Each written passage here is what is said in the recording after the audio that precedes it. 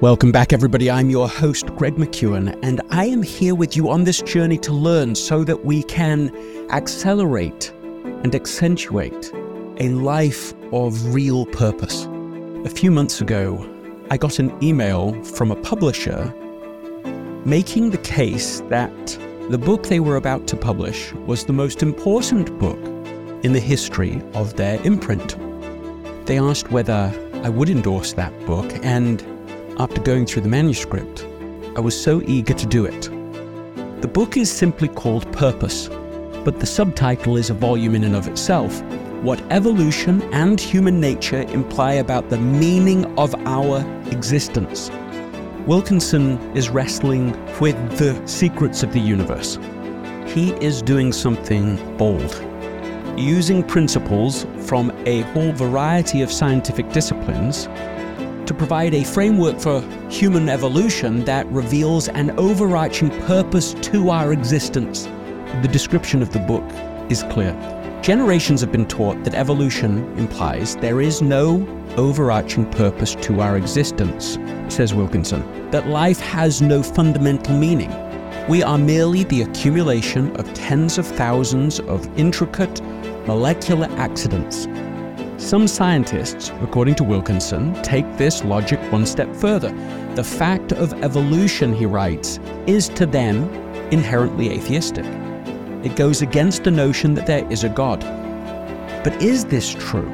Is evolution and the belief of an overarching purpose to our existence inherently at odds? Wilkinson certainly believes that they are not. So if you've ever struggled to reconcile faith and reason, I think Wilkinson's profound book Purpose may have been written for you.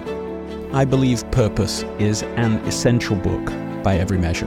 Beautifully written, superbly researched, and at least potentially life-changing. You will, I think, never think about your life or the earth or the purpose of each in the same way again.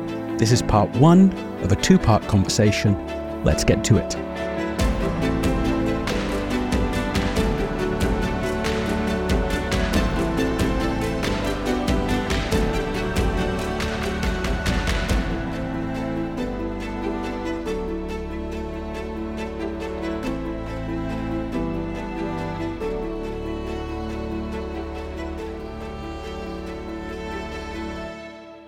Samuel, welcome to the podcast. Thanks for having me. It's a pleasure to be here. So help us to see the journey from like birth till the point that you wrote this book.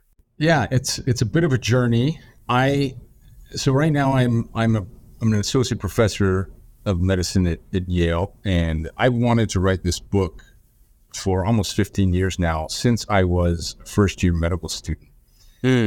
And it came about basically because in my first year of medical school was the first time I really started to confront this big and important theory of evolution. I went into medicine from a bit of a roundabout way. I studied engineering and had never really grappled with what evolution implied about human nature and about our origins. And I grew up religious. And so there was a bit of a conflict that emerged in my mind. It was quite vexing for a period of time. And I spent several months kind of wrestling with this and studying it and thinking and praying and reflecting. And kind of in a sort of epiphany, things seemed to resolve themselves in my mind. And I viewed things a little differently. And ever since then, I had wanted to write this book. Okay, so that's interesting. Now, how did you end up at medical school in the first place? Like, just give me a little more color to that. Yeah, well, as an undergraduate, I studied mechanical engineering. And as I got to the point where I started thinking, okay, what do I actually want to do?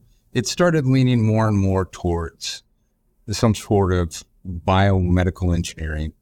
And I did a little research in that. And at one point I had a conversation with a mentor who said, you should really just think about going into medicine. As a physician, you can do a lot of interesting things. You can do research, you can treat patients. And my brother actually at the time was preparing to apply to medical school and conversations with him and so forth. I shifted direction a little bit. I was probably going to get a doctorate in engineering in some form, but went into medicine. So, that's how I ended up. I was fortunate to go to a great medical school in Baltimore, spent 4 years of my life there and had some great experiences. And then after graduating, came up to New Haven, Connecticut, where my family and I have been ever since. So go back to that wrestle, that period. Yeah.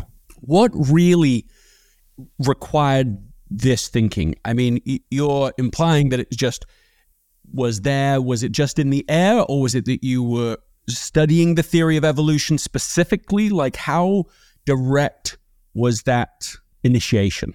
Yeah, I had been studying it. I had been wrestling with it. Two issues in particular were difficult for me.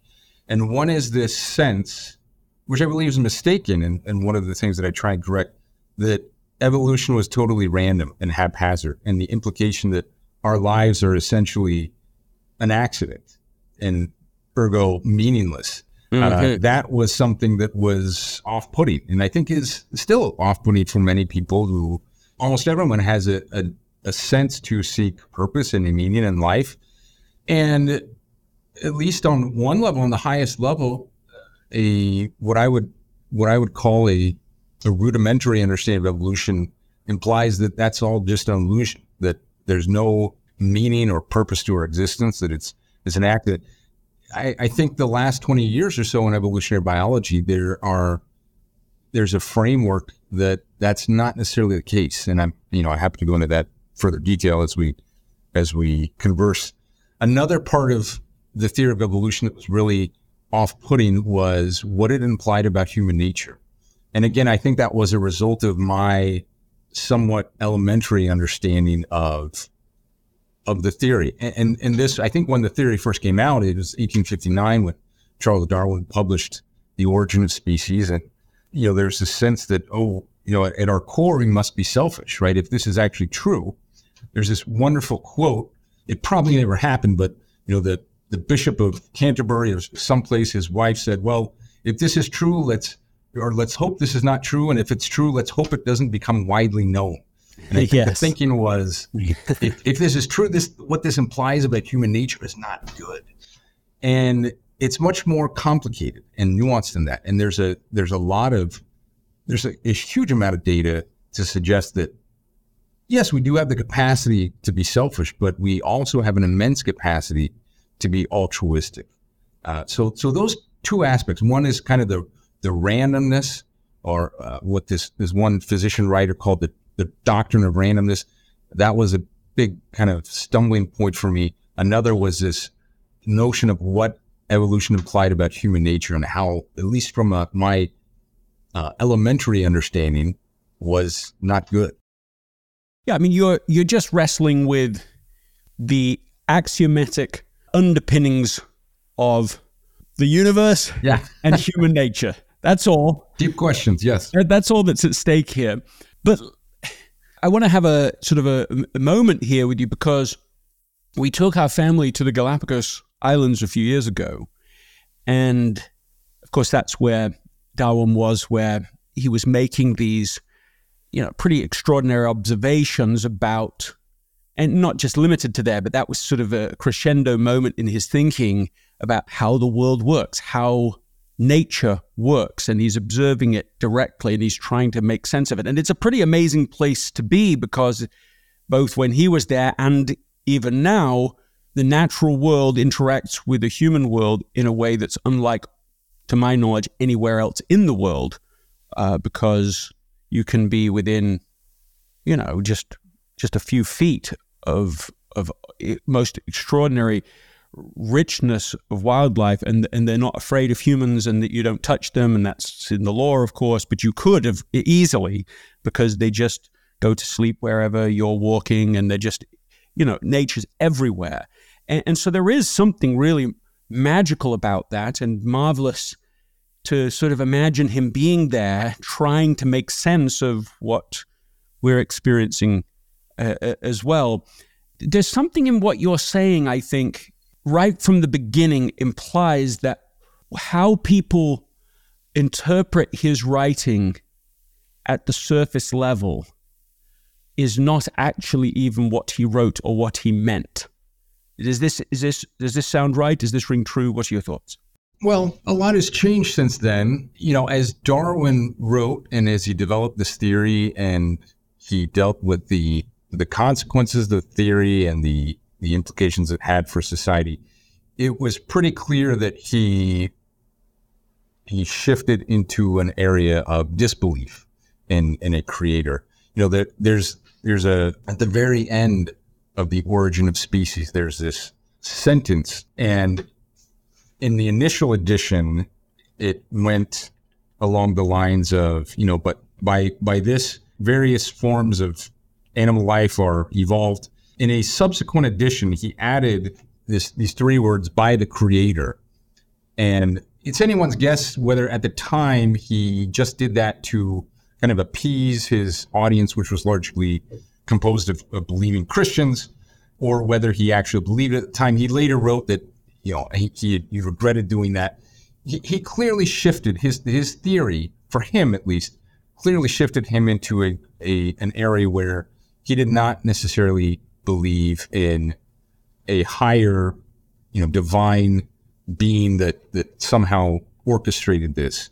But I think, there have been subsequent developments and observations that now make it clear, at least on this part of the concept of randomness, there's a lot to be said for the fact that it seems like there are higher order principles whereby patterns just keep emerging over and over and over again, such that randomness wasn't nearly as much of a driving force as was originally assumed. I think it still played some role. For instance, you could say, your eye color is determined by a random reassortment of your parents' genes, but the fact that you have eyes and they're shaped and configured the way they are and the remarkable structures that they are is not random. This episode is sponsored by Shopify. Selling a little or a lot. Shopify helps you do your thing however you cha-ching. Shopify is the global commerce platform that helps you sell at every stage of your business. From the launch your online shop stage to the first real life store stage, all the way to the did we just hit 1 million orders stage. Shopify's there to help you grow. So whether you're selling scented soap or offering outdoor outfits, Shopify helps you sell everywhere. From their all-in-one e-commerce platform to their in-person point-of-sale system, whenever and whatever you're selling, Shopify's got you covered.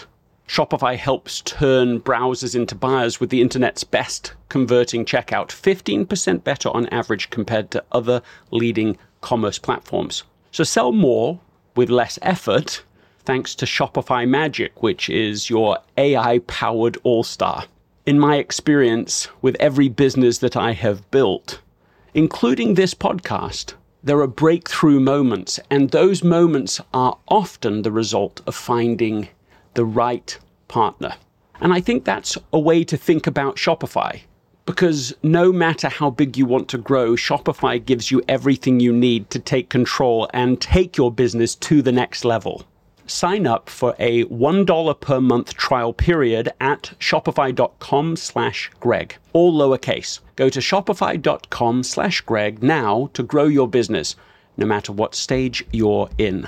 Shopify.com/Greg. When you need mealtime inspiration, it's worth shopping Kroger, where you'll find over 30,000 mouth-watering choices that excite your inner foodie. And no matter what tasty choice you make, you'll enjoy our everyday low prices, plus extra ways to save, like digital coupons worth over $600 each week. You can also save up to $1 off per gallon at the pump with fuel points. More savings and more inspiring flavors make shopping Kroger worth it every time. Kroger, fresh for everyone. Fuel restrictions apply. This idea of whether life is random or not is like entirely random or not is, I don't think it's a trivial question at all. I remember in graduate school reading Fooled by Randomness, which its sort of fundamental thesis is that everything is random and only humans have this predisposition to find patterns where they don't really exist and then to lay onto those patterns meaning. And so I sort of went through a period, and not dissimilar, I think, to what you're describing, of going, okay, well, what does that mean if you really just subscribe to the fact that life really is randomness? Does it matter? Does it have any implications? And I felt that the direct implications for my life, like it came with a specific feeling and a sensation, and of course that sensation grows out of the idea of, well, that if it's all random, therefore it is all without meaning. And this is why, of course, it is such a fundamental axiom that of course you were wrestling with, and that you've now wrestled with in a more formal way in this book, because meaning is the only antidote to the suffering that is so universal in the human experience. And so if you say, well, it's all random, all this suffering is random, there is no meaning to it, it is extremely... It's a bitter pill to swallow. Yeah, well, extremely. And if you were to go to its total conclusion, I think that it would be, rather than just one more idea that people sort of adopt in a sort of half form, I think it would have extreme effect on the psyche of anybody who would really observe it and hold on to it. Well, I think you're right, and I think it has had an effect on our collective psyche, as and certainly in Western society over the 150 or so years since Darwin had initially published The Origin of Species. Yeah, talk to us about that. What do you mean when you say that? Nietzsche said that God is dead, right? And this was somewhat contemporary with this emerging view of this notion that our existence is an accident. I think there is a lot of evidence now to suggest that is not the case, and I think that's good news. That doesn't necessarily bring us to the conclusion that, there is a purpose and there is meaning, there is a God and so forth. A lot of what I write in this, I have a chapter dedicated to this issue of randomness and the non-random nature of evolution. Richard Dawkins would agree with the fundamental biological principles I lay out. Yeah, I think most people know him as probably the most outspoken atheist of our time. He would certainly bristle with any theological implications I try to connect to it. But I think increasingly this is not controversial. And there's this emerging picture that there are higher order principles that have guided. Biologists would hate the use of that term, by the way. Many will not use the word guided, maybe constrained, that have constrained evolution to go in certain directions. But it's certainly becoming clear, and there's still a lot that is not known about this, about why certain forms tend to evolve and others do not. But I think increasingly this is becoming acknowledged in biology, that there are these emerging patterns over and over and over and over and over again that speak to this. Can you outline, the sort of your key points within that chapter? Yeah, this goes back to in the 70s and 80s and 90s. There was a famous biologist named Stephen Gould. He worked and taught at Harvard, and he proposed this thought experiment. He said, well, if we could somehow rewind the tape of life and watch it again, then nature would have come to a totally different result, that everything was so contingent upon these chance circumstances. And that was a prevailing view, and he was very respected, certainly had his critics, but he was respected, and this was a prominent view. Since that time, really, I think primarily by the work of a biologist named Simon Conway Morris, who has just brought together many, many examples of what is called convergent evolution. And this is the phenomenon where creatures that are very, very, very not closely related develop the same structures or functions or what have you independently. And so, one example that I provide is birds, bats, and butterflies. Their supposed last common ancestor did not have the capacity to fly or wings, but they all developed this capacity independently. Another example are the body shape of dolphin and a shark. They look very, very similar. They have this streamlined body. They have dorsal and pectoral fins that help them, maneuver through the water.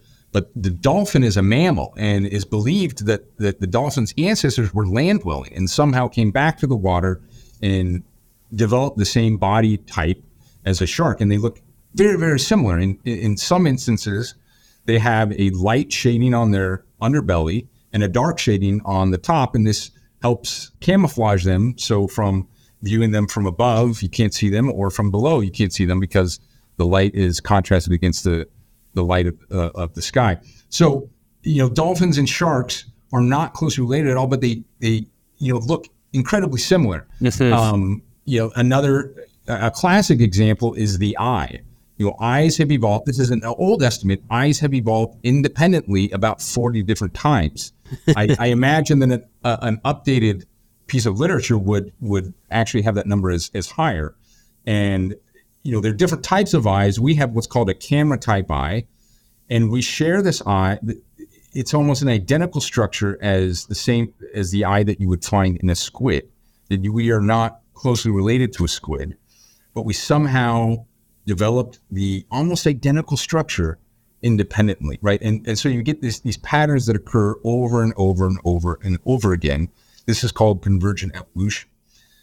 So there's this anecdote from Richard Dawkins where he asked a colleague of his to list off a few examples of, quote, good ideas in biology that had evolved only once. And his colleague could think of just a few. And I think it's Simon Conway Morris who says pretty much everything has evolved more than once. And there may be only very, very few exceptions. So you get this pattern. There's a saying I like that, once is maybe an accident, twice is a coincidence, but 3 times or more makes a pattern. At this point, we're well beyond 3. And so there seems to be these patterns that occur over and over and over and over again, such that there are higher level principles, or I think Conway Morris calls them deep structures of biology, that seem to constrain evolution to go in certain directions. That reminds me of a quote that Einstein is supposed to have expressed, where, it's the one where he was, as a young man, and his parents give him a compass, and he's looking at it, and either in that moment or at some point in his life, he starts to sense a deeper order, invisible, but obviously, it's like it's deeply unseen, but still deeply powerful, that are shaping the way that this compass works, and that seems similar to what you're describing here. Yeah, again, there's a lot that biologists don't understand about why certain forms emerge over and over again, but there do seem to be these deeper principles, and we don't necessarily know what they are, but there seems to be something at work here where, again, it's pretty clear to me at least that it's not in total a random and haphazard process. Yeah, and this is therefore a counter to the idea that the world is entirely random, or indeed that evolution is entirely random. Yeah. You're not arguing, I think, evolution is that there isn't evolution, no, or that this is not how the natural world has come to be, but that it is not the correct reading of the current data that we have to say this is the result of entire randomness. Whatever it is, it's not that from your point of view. Is that right? Yeah, that's correct.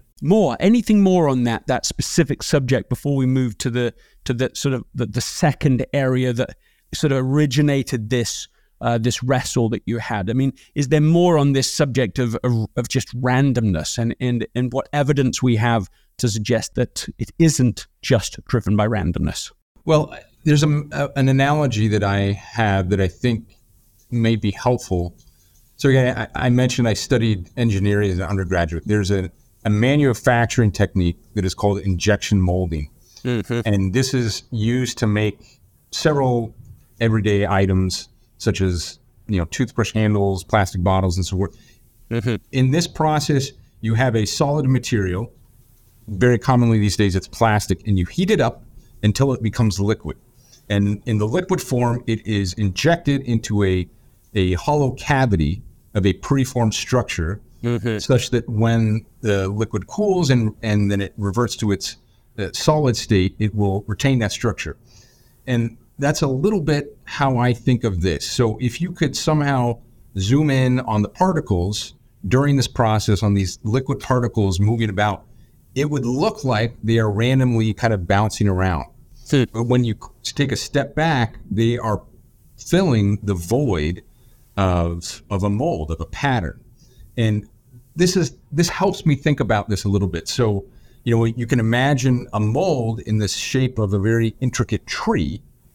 And, these mutations are essentially kind of filling that void, and they end up, forming this tree of life that we have and enjoy in the natural world. So I think that helps me at least a little bit understand how things can look random from up close, and then you take a step back and it's, there's a pattern. I really like that as a description, because that's another way in which one can say, okay, there could be natural law underpinning the universe that we exist in, and yet that still allows for something like a sort of a maximum freedom within those constraints, right? Like within these constraints, that can be a lot of evolution, a lot of, I don't know if choice is quite the right word when you're thinking about the natural world, but I'm taken because of spending so much time at Cambridge now and thinking about Sir Isaac Newton. I mean, I don't even know how to describe it really. What he did with Principia Mathematica, where he disappears into a room effectively for 2 years and comes out. I mean, honestly, it makes me emotional even to think about it, because it's unbelievable. It's impossible. It's impossible what he did.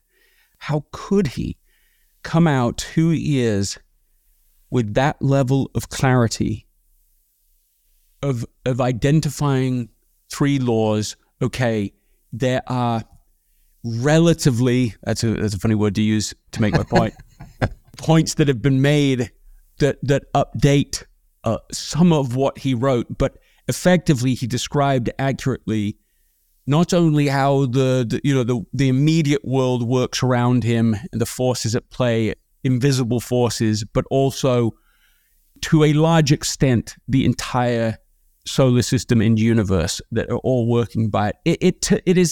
It is a leap of understanding that is just impossible. That's all I can describe it as. And so anyway, I'm thinking of that in relation to what you're describing, that there are laws that seem to at least challenge this idea of pure randomness.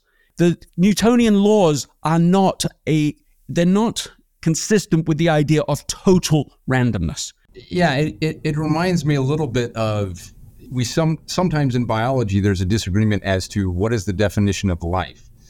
And whatever it is, it has to be a little bit on the border between order and chaos. If it's too ordered, it can't work. But if it's too chaotic, that doesn't work either. There's this fine line. And so I do think, some level of randomness or unconstrained motion or something, I think that's a critical part.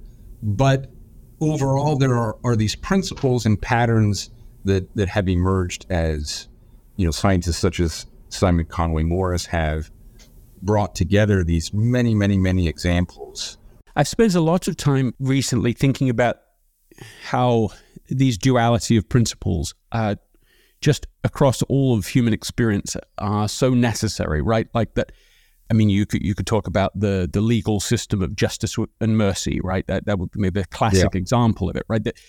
That if anything is all justice, then mercy is of course entirely violated, and vice versa. But that idea of duality of principles is not an exception it's like that's the rule, that there are these enormous numbers of combinations of principles that if you only apply one, you will inevitably cause problems.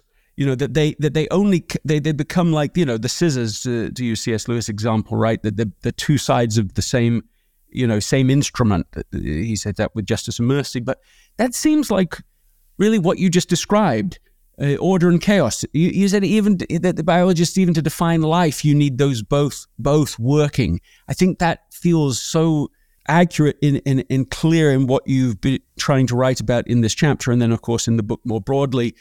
This idea of, yes, of course there is some randomness. Of course there is that side of reality exists, but that if all you had was that, then that's all you would have. It would just self-perpetuate randomness, chaos, and in this maybe more even than the biologists intend by it, but like the very idea that a life is not possible. Maybe even in our own lives, a life is not really possible to be lived well if it's just entirely random. Well, I take no responsibility for my choices. It's just, whatever I want to do, that is the right thing. You do you. I just discombobulates a proper oriented life, and vice versa is also true. If you go all the other extreme and it's all control and it's all rules, and then that you could not call that really a life either. The pursuit of just comfort and the elimination of anything unknown, that's the adventure of life is not possible. So there's like a sort of a philosophical point here that seems to be parallel to what you're describing of you need both. You need both elements to be able to live a life of meaning. Yeah, I think I understand what you're getting at, and maybe to just make a bit of segue here, another context in which I've seen that principle in a way that I think is really fascinating from a philosophical perspective is the relationship between, say, love and sacrifice. So let me shift this a little bit to humans and human biology and our nature and our psychology and so forth. So just to wrap up, I think what we talked about, the random nature of evolution and how that's not correct, and it seems to be a larger pattern, much of which is not random, that doesn't prove that there is a purpose to our life. It kind of brings those worldviews a little closer together. To complete this argument, in my opinion, requires a deeper dive into human nature. So to bring it back to this concept of love and sacrifice, humans, in a biological sense, when our offspring are born, they are extraordinarily premature. Some scholars who study infant development refer to the first few months of life as the fourth trimester. A giraffe can walk within a few days of being born. In biological terms, this language is a little bit obsolete, but you talk about what are called K-selected species, and these are species that have relatively few offspring, and the offspring in which they do have, they have a huge amount of effort that they have to invest in to care for and help rear that offspring from a young age to maturity. And we are kind of the epitome of that. Yes. And because of this, from a biological perspective, we have a deep, deep capacity to love our children. Okay, if it weren't like that, they wouldn't have survived in the evolutionary pattern of development. But also related to that is this, we have to say, it's hard being a parent. It's right. hard being a mother, I would say especially a mother, but also a father. If, you're invested in your child's outcome and helping to rear, it's not easy work at all. There's a book, I think it was by a woman named Jennifer Senior in maybe 2014. It was called, and I like the title, All Joy and No Fun, The Paradox of Modern Parenthood. and the only pushback I have for that title is modern, because I think parenthood has always been hard, and that's kind of written into our nature and our evolution, because our offspring are born so premature that we have to invest and sacrifice to care for them. But at the same time, this is, in my viewpoint, intrinsically connected with the deep love that we have for them. So you see those principles of love and sacrifice, to me, in a sort of very worldly and secular and biological way, They're intricately connected. So what stood out to you in this conversation with Samuel Wilkinson, the Yale professor? What can you do differently by challenging the idea that everything is randomness, and instead to open yourself up more fully to the idea that there is meaning, even in the evolution of the world and of ourselves? Who can you share this episode with so that you can continue this conversation now that the episode has come to an end? Thank you, really thank you for listening. And if you have a minute, please write a review on Apple Podcasts of this episode. And if you go to gregmckeown.com/essential, as a thank you, you can receive, if you're the first person to write the review, a year's access to the Essentialism Academy.